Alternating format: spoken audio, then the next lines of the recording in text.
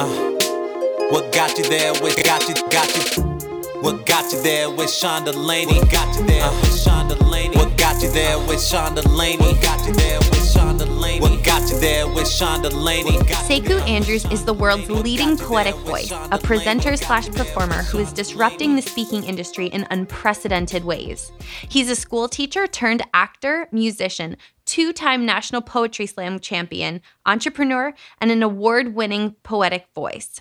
On any day, you may now find Sekou keynoting at a leadership conference, helping a Fortune 500 company with brand messaging, or even performing pieces for Barack Obama in Oprah's backyard.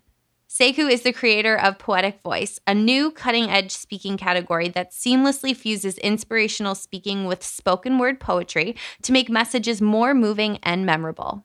Today's podcast is brought to you by Audible.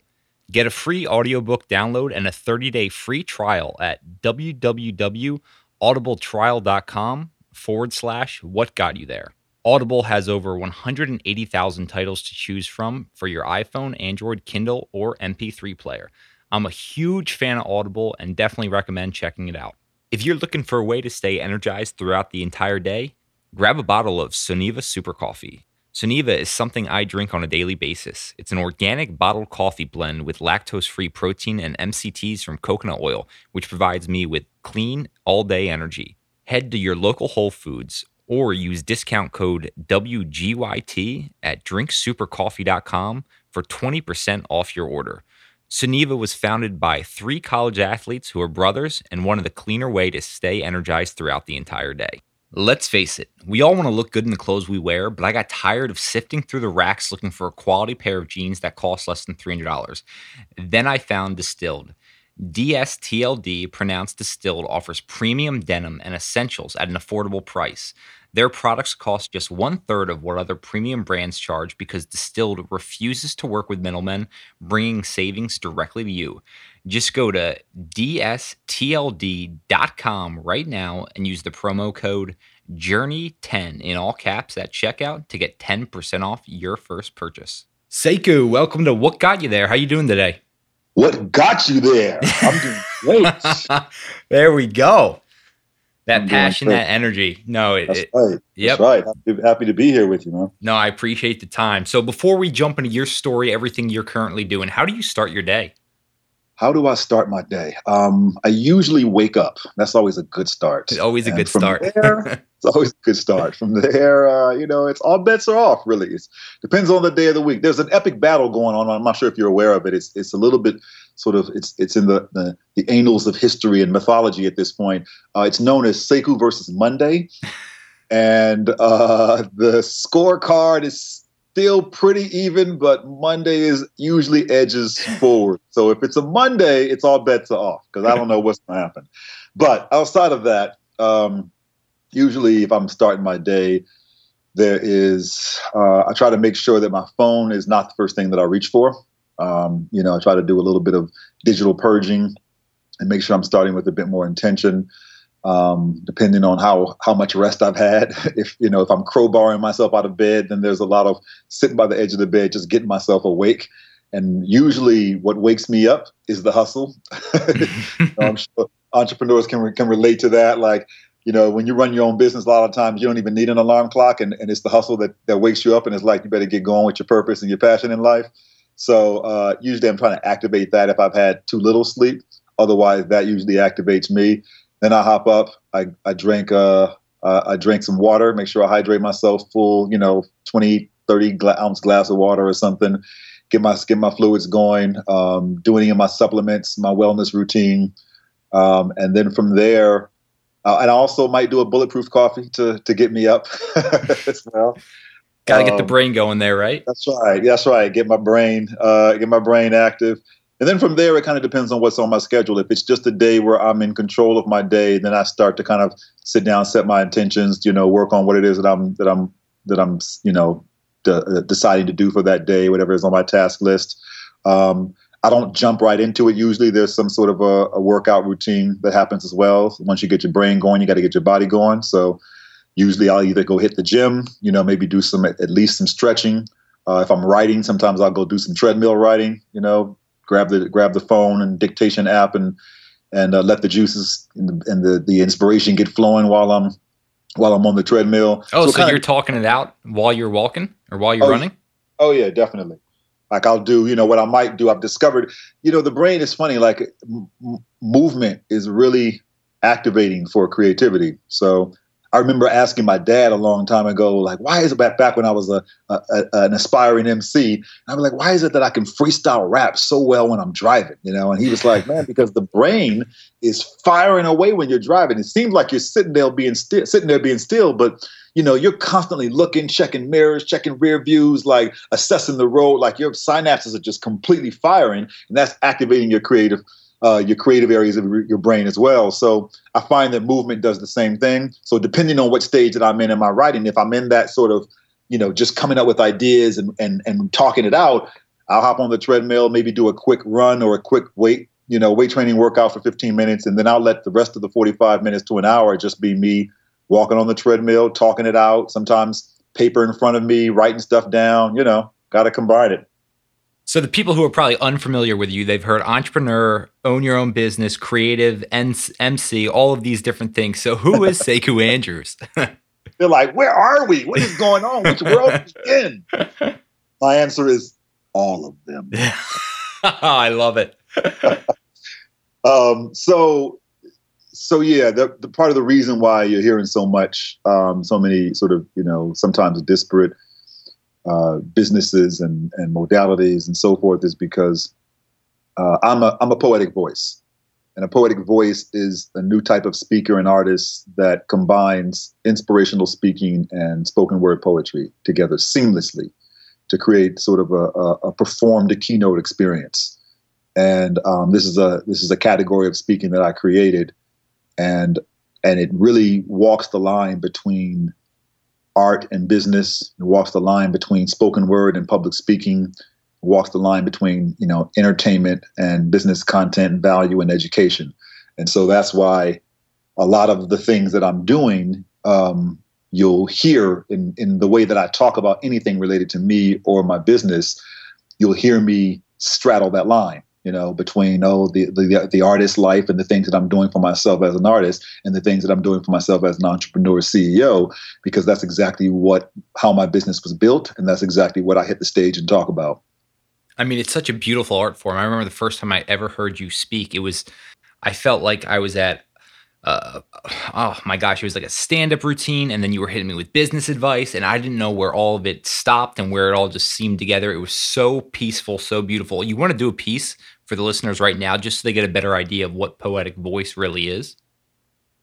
Sure. Yeah. Let's see. I'll, so much of my work, if you're familiar with the spoken word poetry scene at all, then you're familiar with a lot of 2 and 3 and, 4, maybe 5 minute poems. And, these days as a poetic voice, it's more like, 20 and 30 and 60 minute keynotes.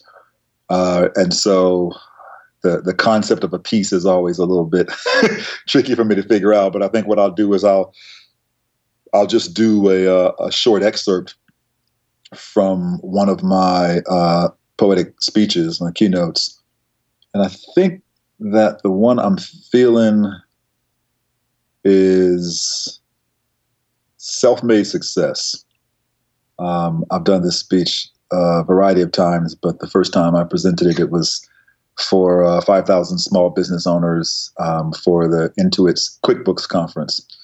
So, which is why you may hear like accounting references and things like that.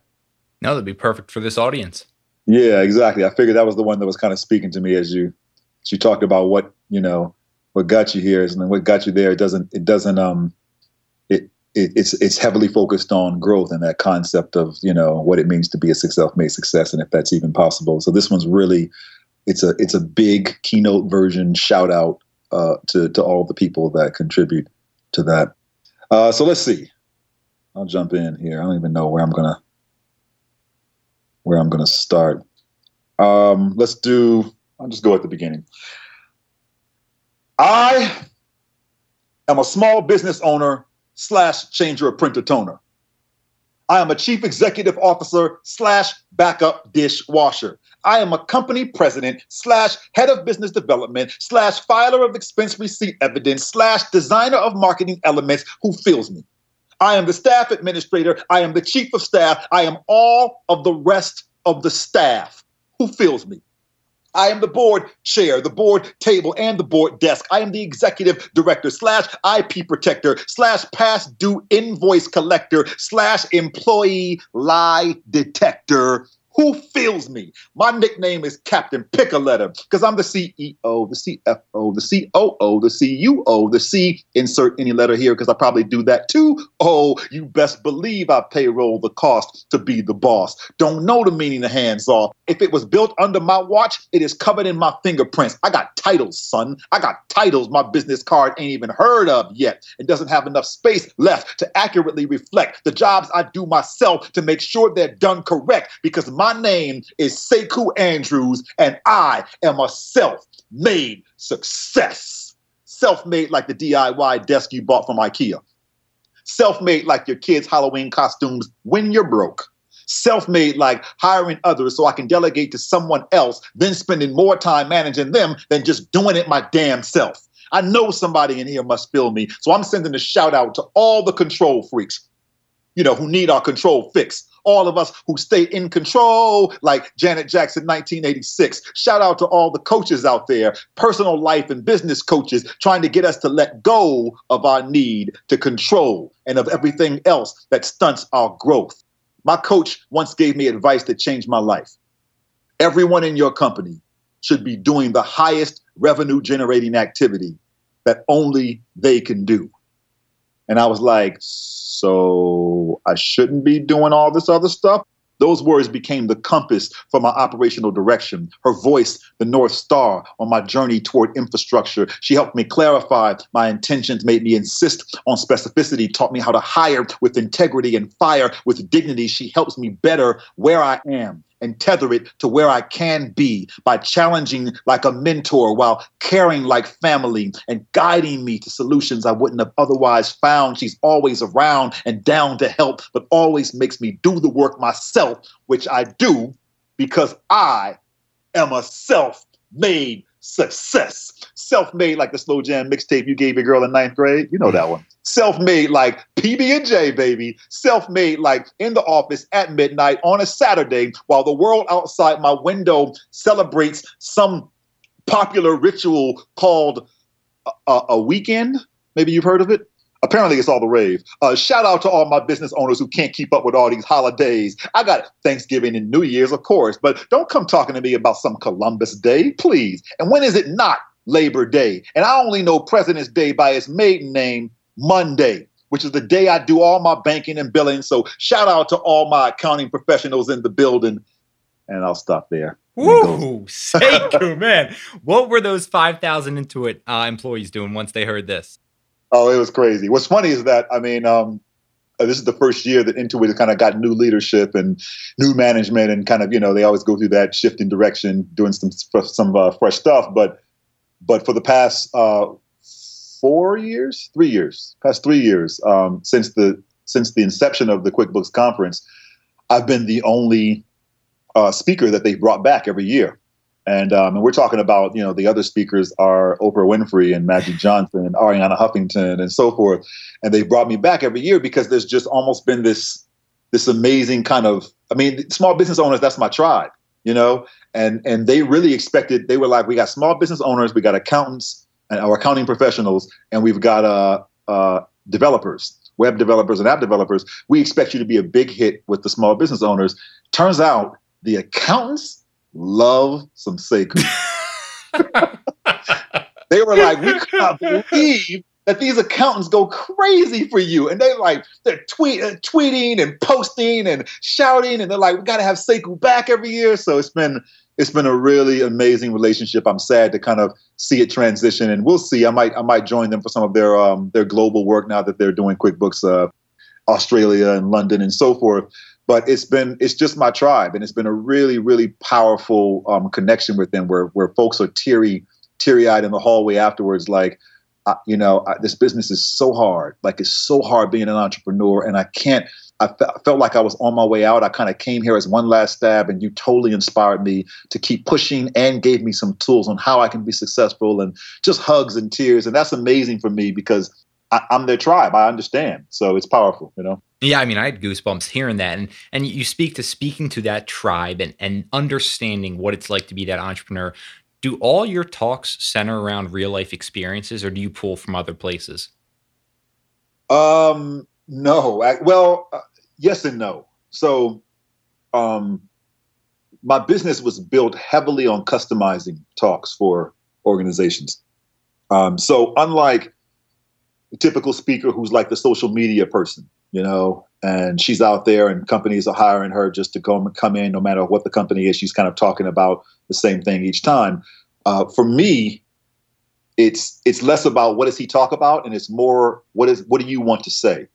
And the customized aspect of my work is I will help you to say what you want to say better than you could ever say it. And I will make your message into an anthem and electrify it, and using the power of art, make it sticky and moving and memorable in ways that pros just can't. And so pros being PROSE, not professionals. I don't want people being like, oh, really? So you're better than every professional out there now?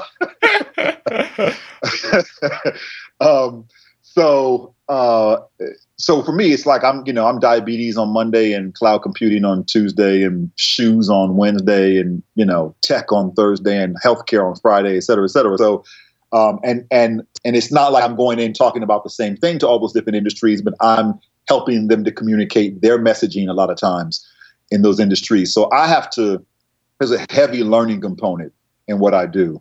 Like if I look at the three of the projects that I'm working on right now, it's, in digital industrial revolution,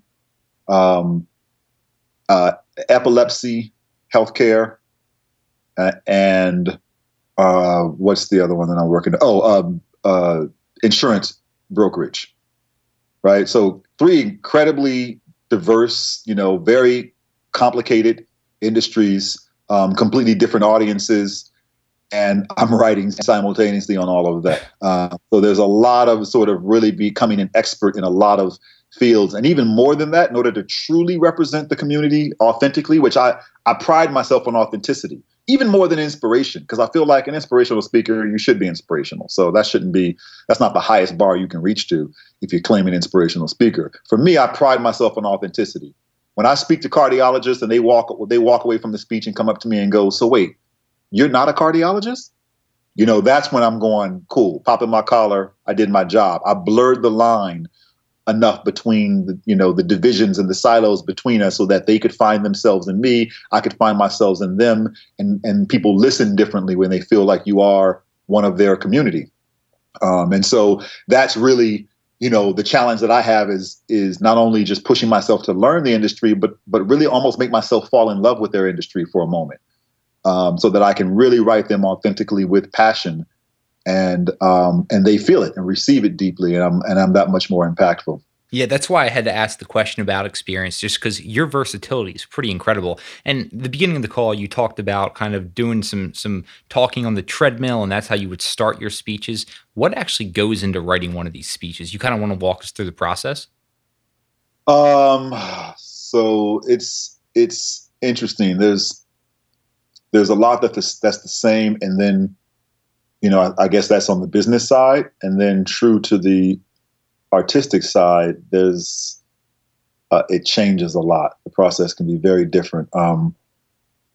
It usually begins with some sort of a download from the client, where I just had 2 client calls this morning, getting what I call my creative calls, where I'm hopping on and learning their story. What are their challenges? What are their aspirations? What are their hopes and dreams and frustrations? And what's the history of the business? Who the audience is? What are the intentions, et cetera, et cetera. I'm downloading all of that information. They send me a bunch of information. I gather that as well, and do a lot of processing on my own for, a few weeks, depending on how long I have to create it. And then I sort of move from that data, based linear process to the creative process where I'm really just now kind of letting my muses have their way with me, if you will. And I am searching for what I call the unique approach, or the USP, the unique story proposition for me.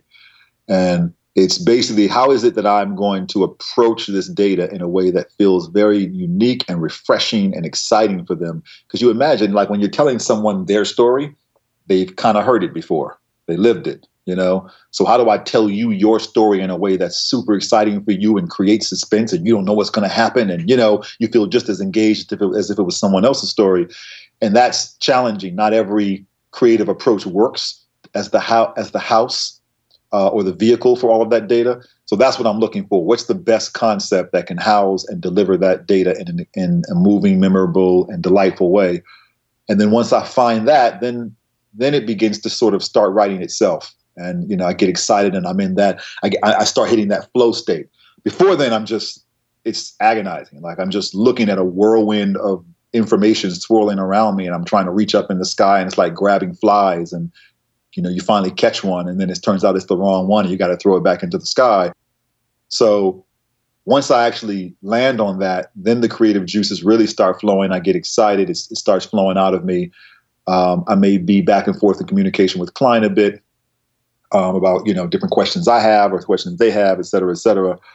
And then the nature of Poetic Voice is that it is very much a hybrid of those two worlds that I mentioned. And so I always feel like good spoken word, good oration in general, good public speaking in general, it should live strong on the page and come to life on the stage. Live strong on the page and come to life on the stage. And so the poet in me insists on having work that is readable, that doesn't just feel like somebody was just rambling on, but it was passionate, but when you read it, it falls apart. No, I want, I'm maintaining and adhering to structure and technique and, paying attention to cadence and couplets and rhyme and all those things, all those poetic devices. And then comes the sort of rehearsal process. And that process, it might be, who knows, depends on the situation. But sometimes it's like, sometimes it's a week, where I get a chance to really sit and focus on the piece and work on it. These days, demand is high enough to where I don't really get that week too often. And sometimes it's more like 5 minutes before I go on, but luckily I'm the one that created it. So there's sort of an inherent rehearsal process that happens during the writing of it. And the material, and you've worked through the energies and the rhythms and so forth. So, then it's a matter of stepping out on stage and living in the moment and allowing, not throwing it away, but allowing what comes out on stage to be greater than what hit the page. And that's when the performer in me comes out. So that's pretty much the process. I mean, you speak to the performer in yourself, and we've got to rewind here. I need to know about your childhood. How do you end up into this field, end up doing this? How does this happen? So I always say that I'm like the apple leaned up right against the tree, pressed up against the tree. Because if you think about it, my business is a hybrid of art, education, and entrepreneurship. And both of my parents were artists. My mom, dancer, choreographer. My father, painter, sculptor. Both of my parents were educators. Mom's college professor, taught at Howard University and Clark Atlanta and multiple other colleges. Dad, college professor, professor of kinesiology up at Cal State East Bay. And both of my parents were entrepreneurs. Mom started the first African-American dance company in Berkeley and taught Lamaze classes and, multiple other businesses. Now she's a kinesiotherapist who certifies yoga trainers, certifies people to go out and train yoga. And she's 74 years old herself. This is crazy. And my dad was, my dad had multiple businesses as well. He did everything from selling Amway to opening the first museum in Oakland, California, dedicated to athletes. So I have that in my blood. All of that was nurtured. And so a big part of who I am comes from the fact that, it wasn't just art. It wasn't just, hey, go do plays and go make raps. And yes, son, go be creative. It was, get your butt upstairs and do your homework. And, hell yeah, you're going to college. And, and when you go to college, you can come out and you don't have to get a job. You can, be an entrepreneur. You can craft your own path. And, when I was in high school, it was like I went to a high school of the arts in D.C. for the first year, Duke Ellington. Shout out to Duke Ellington High School. But I only went there for freshman year because at the time, D.C. public schools ranked 50th in the nation. So my mom, I did 1 year, and my mom was like, "Oh, hell no! We're gonna pull you in this school. We're gonna get you in this college prep school and go do plays there. How about that?" And so, I ended up graduating from Georgetown Day. Shout out to all the GDSs out there. And it was very much a hybrid of all of those, a balance between all of those ways of being and ways of thinking. And so that's really a big part of how it is that I came to be what I am now. But the timeline of it really was I was chasing hip hop. I was chasing acting. Fell in love with theater. I fell in love with music at the same time. Began pursuing them heavily through middle school, high school, and college. Graduated from college and had started to have more opportunities in music than I did in acting. So I started chasing record deals heavily. Got tired of record labels telling me that they loved my words. They listened to my demo like every day on the way to work at their record label job, but that it wasn't, the formula, the hip hop shoot 'em up, blang, blang, hose this and bling that formula that was making so much money in hip hop that they couldn't sell it to their boss. What was your performing name? Huh? What was your performing name? Now you really want to get into it, huh? Okay. Okay. Just gonna just gonna maybe peel back all the layers. That's cool. Let's get real. So my last performance name before I took on my full name of Sekou Andrews was Sekou the Misfit. Ooh, I like that. Parentheses THA, because you got to have the hip hop spelling. It can't be regular. Misfit in parentheses. So that's what I had for several years, like the past like 15 years. It's crazy. But if I'm really taking you into my history, my previous name before that was Destiny, and I was part of I was Destiny, but then before that I was Shakespeare. Tying back to the poetry at a young age there. Because when I was young, it was to me, it was brilliant. It was like, I'm Shakespeare, because my raps are my poems. Get it? My raps are my poems, Who knew that later I'd end up turning rap into a career in poetry. So there's, the irony of life. And I was part of a group called 3D, the Devastating Doctors of Delight. No. Come on, son. Tell me we wasn't fly. We knew we was making it. So anyway, yeah. So that after getting tired of chasing hip hop and sort of hearing that same story, I decided to make a career for myself and release my own records on my own record label. Started going to poetry open mics to build a fan base for my music, and then messed up and accidentally fell in love with spoken word poetry. And then it was like, well, what the hell am I going to do with this? But part of me the entrepreneur in me started getting more excited about forging and kind of pioneering a path in poetry than just being tossed into the sea of headshots and demos out there, all competing for the same crumbs.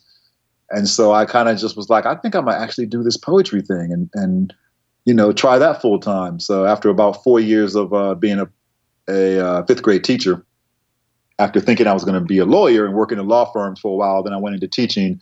And then I finally decided, all right, I think I'm ready to quit my job and try poetry full time and wing it a prayer, see if it works. And if it doesn't, go back to teaching.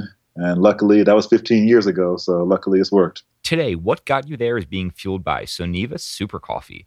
Soneva provides an organic bottled coffee blended with lactose-free protein and MCTs from coconut oil for all-day energy. Grab a bottle at your local Whole Foods market or use discount code WGYT at drinksupercoffee.com for 20% off your order. Are you looking to finish the latest thriller, such as The Girl on the Train, while you're at the gym or in the car?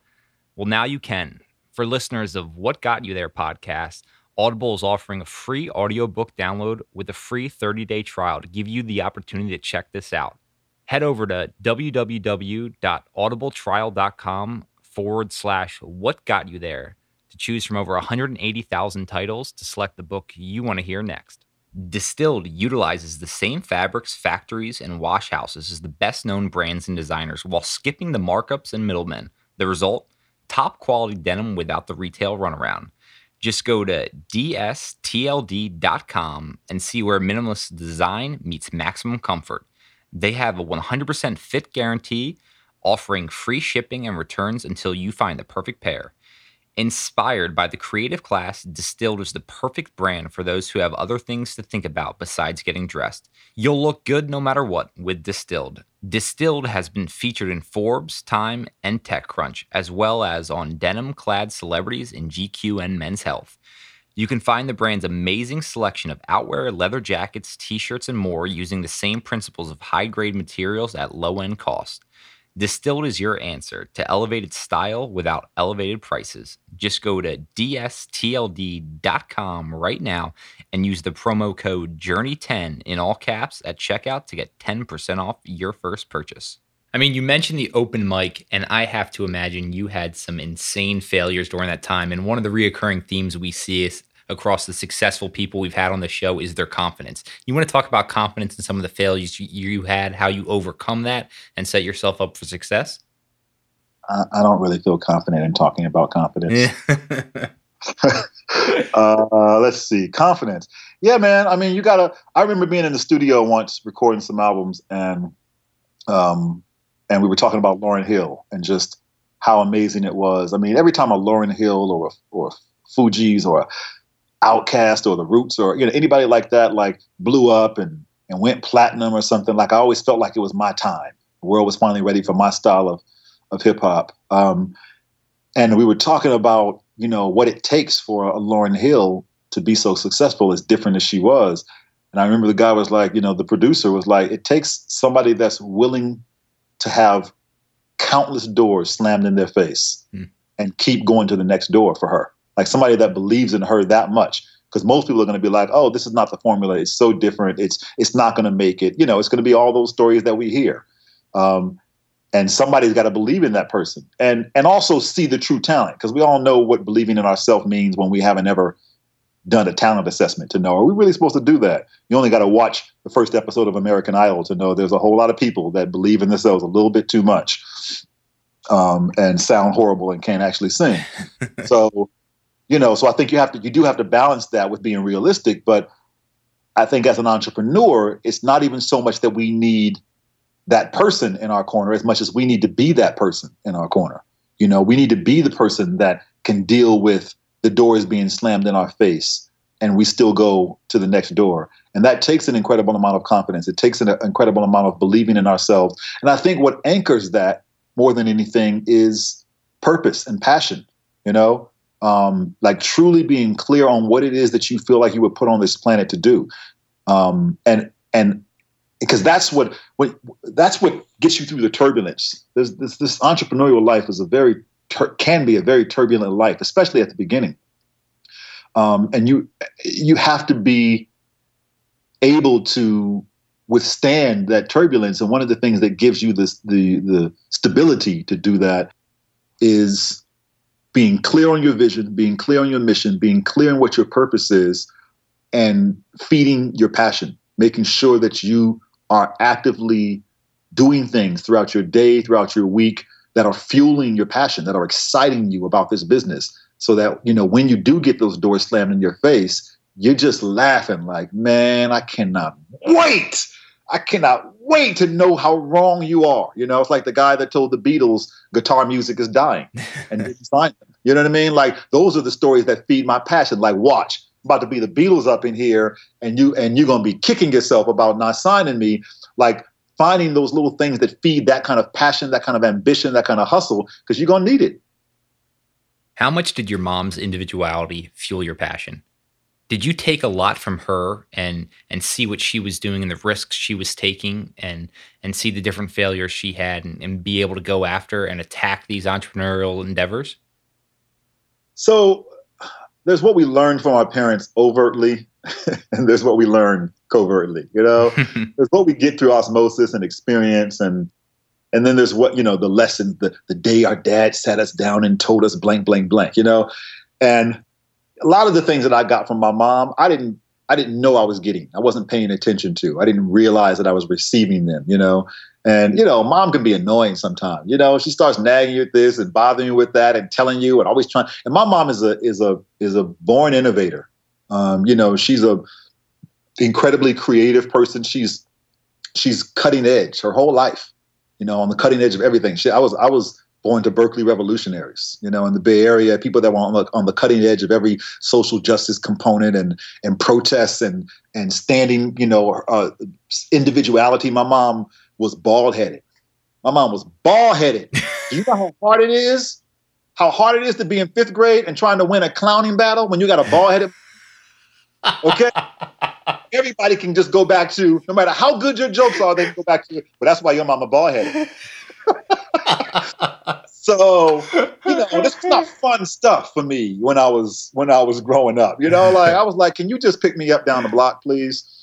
She was dashiki wearing and having us wearing dashikis and making sure we were proud of our African heritage and, all this stuff that you have resistance to when you are growing up because you just want to fit in. You want to be like everybody else. You want to blah, blah, blah. But now in my adult years, her and my dad are absolutely the reason for Sekou the Misfit, for Sekou who ultimately embraced the concept of not fitting in, of not assimilating, of individuality, of being your own person. But I didn't even realize that until I was already in it, until I had already become that person. And then I was looking to who I had to thank for that. And all praise and gratitude goes to my brilliant, creative, innovative, and still sometimes annoying mom. Yeah, it's funny when we look back and the people who had different impact and influence on our lives. But I know you're not only a great speaker, but a great teacher. So I need to get into the nitty-gritty details on what you're doing prior to getting on stage. I want you to talk a little bit about your StageMight speaker training course, what you teach people who come through this course. How can these listeners of this podcast get better at speaking on stage?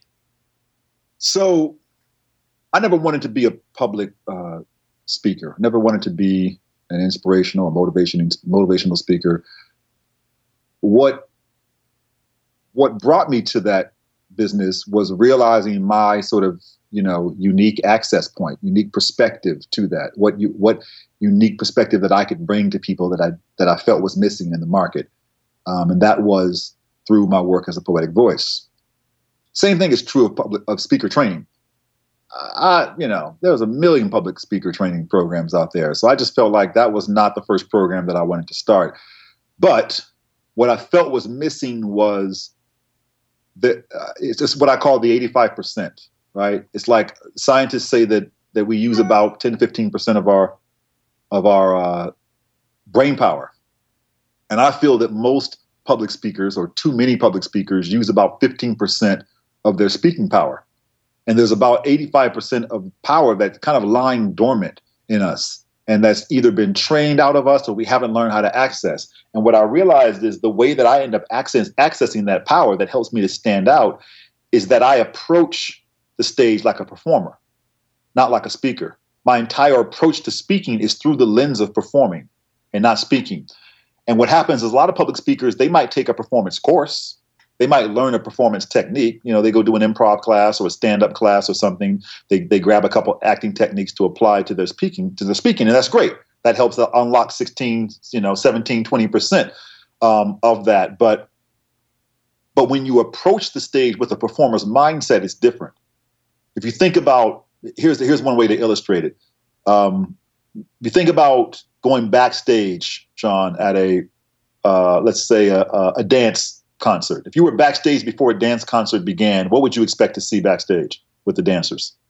Probably stretching, getting warmed up, keeping it loose. That's right. Stretching, warming up their vehicle, warming up their instrument, making sure that they, are practicing the exact steps that they need, the places they need to land, the exact ways their body needs to move, et cetera, et cetera. Backstage at a music concert, it's me. It's vocal techniques. It's them warming up their instruments. It's them preparing for sort of energetically, spiritually, emotionally, all of it, preparing to give maximum performance on stage. Backstage at a play, it's setting their intention, it's getting in touch with their emotions, it's being able to access the totality of themselves. Backstage at a speaking event, it's, if they're even backstage, half the time they're sitting out in the house drinking ice water and hobnobbing with the client. You know what I mean? Oh, yeah. And if they are backstage, then they might basically just be going over notes or going over their slides because they believe that their greatest power lies in their content, what I have to say. We've all heard the phrase, it's not what you say, it's how you say it. And the performer knows that the how is just as important, if not more important. The reason why people tell me they could listen to me read the phone book and it would be exciting is because I know that I can rock a phone book. The performer in me knows I can kill a phone book if I need to, you know what I mean? And so that level of confidence comes from me having been trained as a performer. And I realized I have a successful speaking career and I was never trained as a speaker. I was trained as a performer. And it's the performance training that has unlocked all of the access that I have to, or unlocked the access that I have to all of the dynamic range that I demonstrate on stage. So I'm the speaker backstage, doing stretches, warming up my body like a dancer, doing squats. People look at me like I'm crazy when I'm backstage doing squats. And like, what are you planning on doing? And my answer is, I don't know. I don't know what I'm planning on. I'm planning on doing whatever it is that I think will make me powerful on stage. And if it turns out that in the middle of a great moment, my brain says, you know what would be cool? You should fall to the floor to demonstrate the failure in your business when you tell this story. If my body says, hold on, guys, hold on. Our knees can't handle that. Great idea, but you better not fall on this floor. We might not get you back up. Then I go, wow, that would have been a cool moment, but I have to let that go. Well, let that happen 50, 60 times in your brain during a presentation, and you wonder why you don't stand out. Because you trained yourself to plant your feet, point to the sky, look above the audience's head, and put yourself in a nice little safe box. I want to be anything but safe. Just like a performer that you watch transform on stage, a dancer that you watch just unleash themselves on stage, an actor that suddenly is just pouring with emotion that was never a part of the rehearsal. Like, I want to have that power when I'm talking about cloud computing at 8 a.m. at a tech conference. And because I do, that's why one of my favorite comments that I hear back is, how the hell did you have me crying at 8 a.m. at a tech conference? That's why. Stage might. Whew.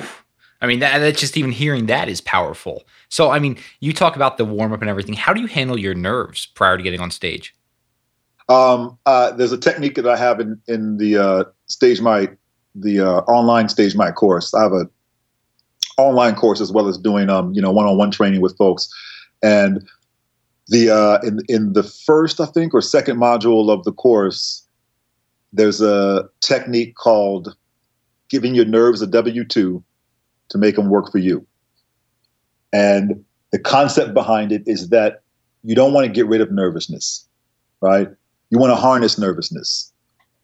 You want nervousness working for you. Nervousness can be a great thing because nervousness is the cousin of passion. It's the cousin of excitement and energy. They all stem from the same place. And it helps you to be present. So what happens is, if you've ever seen a speaker who's just can just deliver a great speech, but you're just going, wow, just something about it felt too perfect, too flawless, like just almost robotic. He was disconnected. He was going through the motions. He had written a great speech, knew the slides well, but it was great. It was entertaining. It was engaging, but it wasn't mesmerizing, and a lot of times that can be because the person themselves, his or herself wasn't present. And so it's harder for you to be present when you're watching someone that isn't present themselves. Nerves can keep you present. One of the things that I teach, a technique that you can try in your very next public speaking opportunity, whether that's a professional opportunity or it's a job interview or it's you just, talking to your family or something. One of the things I always try or tell people to try is to do one thing in every presentation that is different. So force yourself, if you normally point to the sky in this presentation that you've done 20 times, you point to the sky on this line, instead point to the ground or crouch down. If you typically, stand still and put your hands on your hips, try walking over to the edge of stage right instead. Just do something that makes you have to remember, don't do that, do this. Because those little, so much of working a room is harnessing energy. And it's not just what you do with the words, but it's what you're doing with your energy that manipulates the audience's energy in the way that creates the crescendo that you want.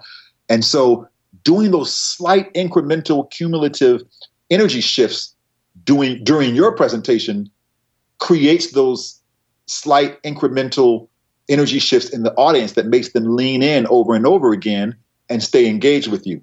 So that's the beginner version. The advanced version is do one thing every speech that's scary, that's risky for you.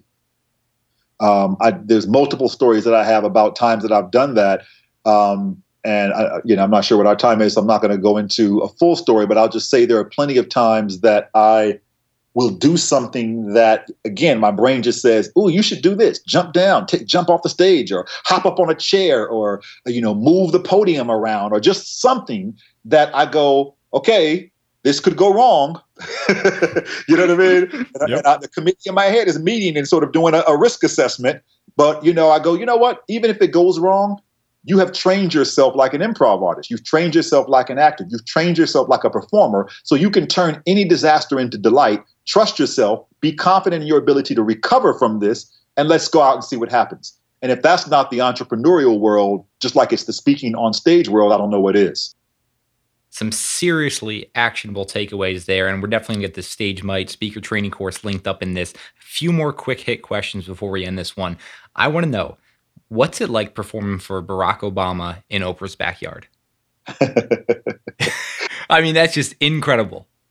Barack was on the grill. Shit. You got me dying over here with that one. We were like, "Barack, don't burn up the steaks again." He was like, "Shut up. I got this." No, it was amazing. It was surreal. My creative partner, Steve Connell, and I, we do some amazing work together. And we had, come off of a tour where at the very beginning of the tour, before it was even officially a tour, Steve and I had gone and done the party that Oprah Winfrey threw for Maya Angelou every 5 years. And a friend of ours and mentor and incredible leaders is Norman Lear, TV filmmaker, legendary producer Norman Lear. And he brought Steve and I as his gift of poetry to Maya Angelou. You can imagine the pressure of that. And we luckily we rocked it. She was, nobody knew we were performing, so we were complete surprise. Luckily we were a hit. We rocked it. And so then fast forward another, 2 years or something, year and a half. And it was a kind of a surreal experience where we got a call from a production company that was basically saying, "Hey, Oprah's throwing a big party for Barack Obama, and we're putting together talent, and we're going to present the talent to her on Monday." This was on a Friday that this call was happening. He said, "We're going to present the talent to her on Monday and let her pick. But she has already requested you all." So, her words were specifically, "I want my poet." So you guys are pretty much in there. And so, but just hang on, through the weekend, and then we'll confirm everything on Monday. So we were like, great, excited, awesome, beautiful. Over that weekend, we get a call from Quincy Jones. Quincy Jones, who had also become a good friend and again, just an incredible mentor and leader. Quincy calls and says, "Hey, I'm throwing a party for Hillary. So I want you all to rock my party for Hillary." And suddenly we're like, oh crap. Like it felt like we were like celebrities that had to kind of decide, had to announce who we were coming out for or something, And so, and as a team, we were undecided. Like, I was for one person, Steve was for someone else, our manager was for someone else, et cetera, et cetera.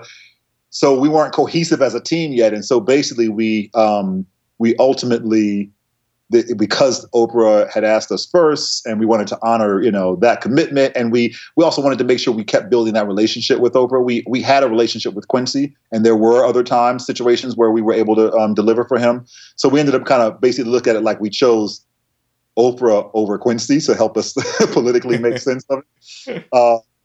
But once we got there, it was amazing. And he's, we were just like, he's incredibly poised and elegant and inspiring. And what was the culminating moment for us was after we finished our speech, he hopped on stage, and during his speech, he kept going, and like Steve and Sekou said, we need to source out. We were like, oh my God, the president included us. It's bananas. Wow. Well, I do not think we are going to top President Obama here, so I think this is a perfect place to wrap up. But where can our listeners stay connected with you?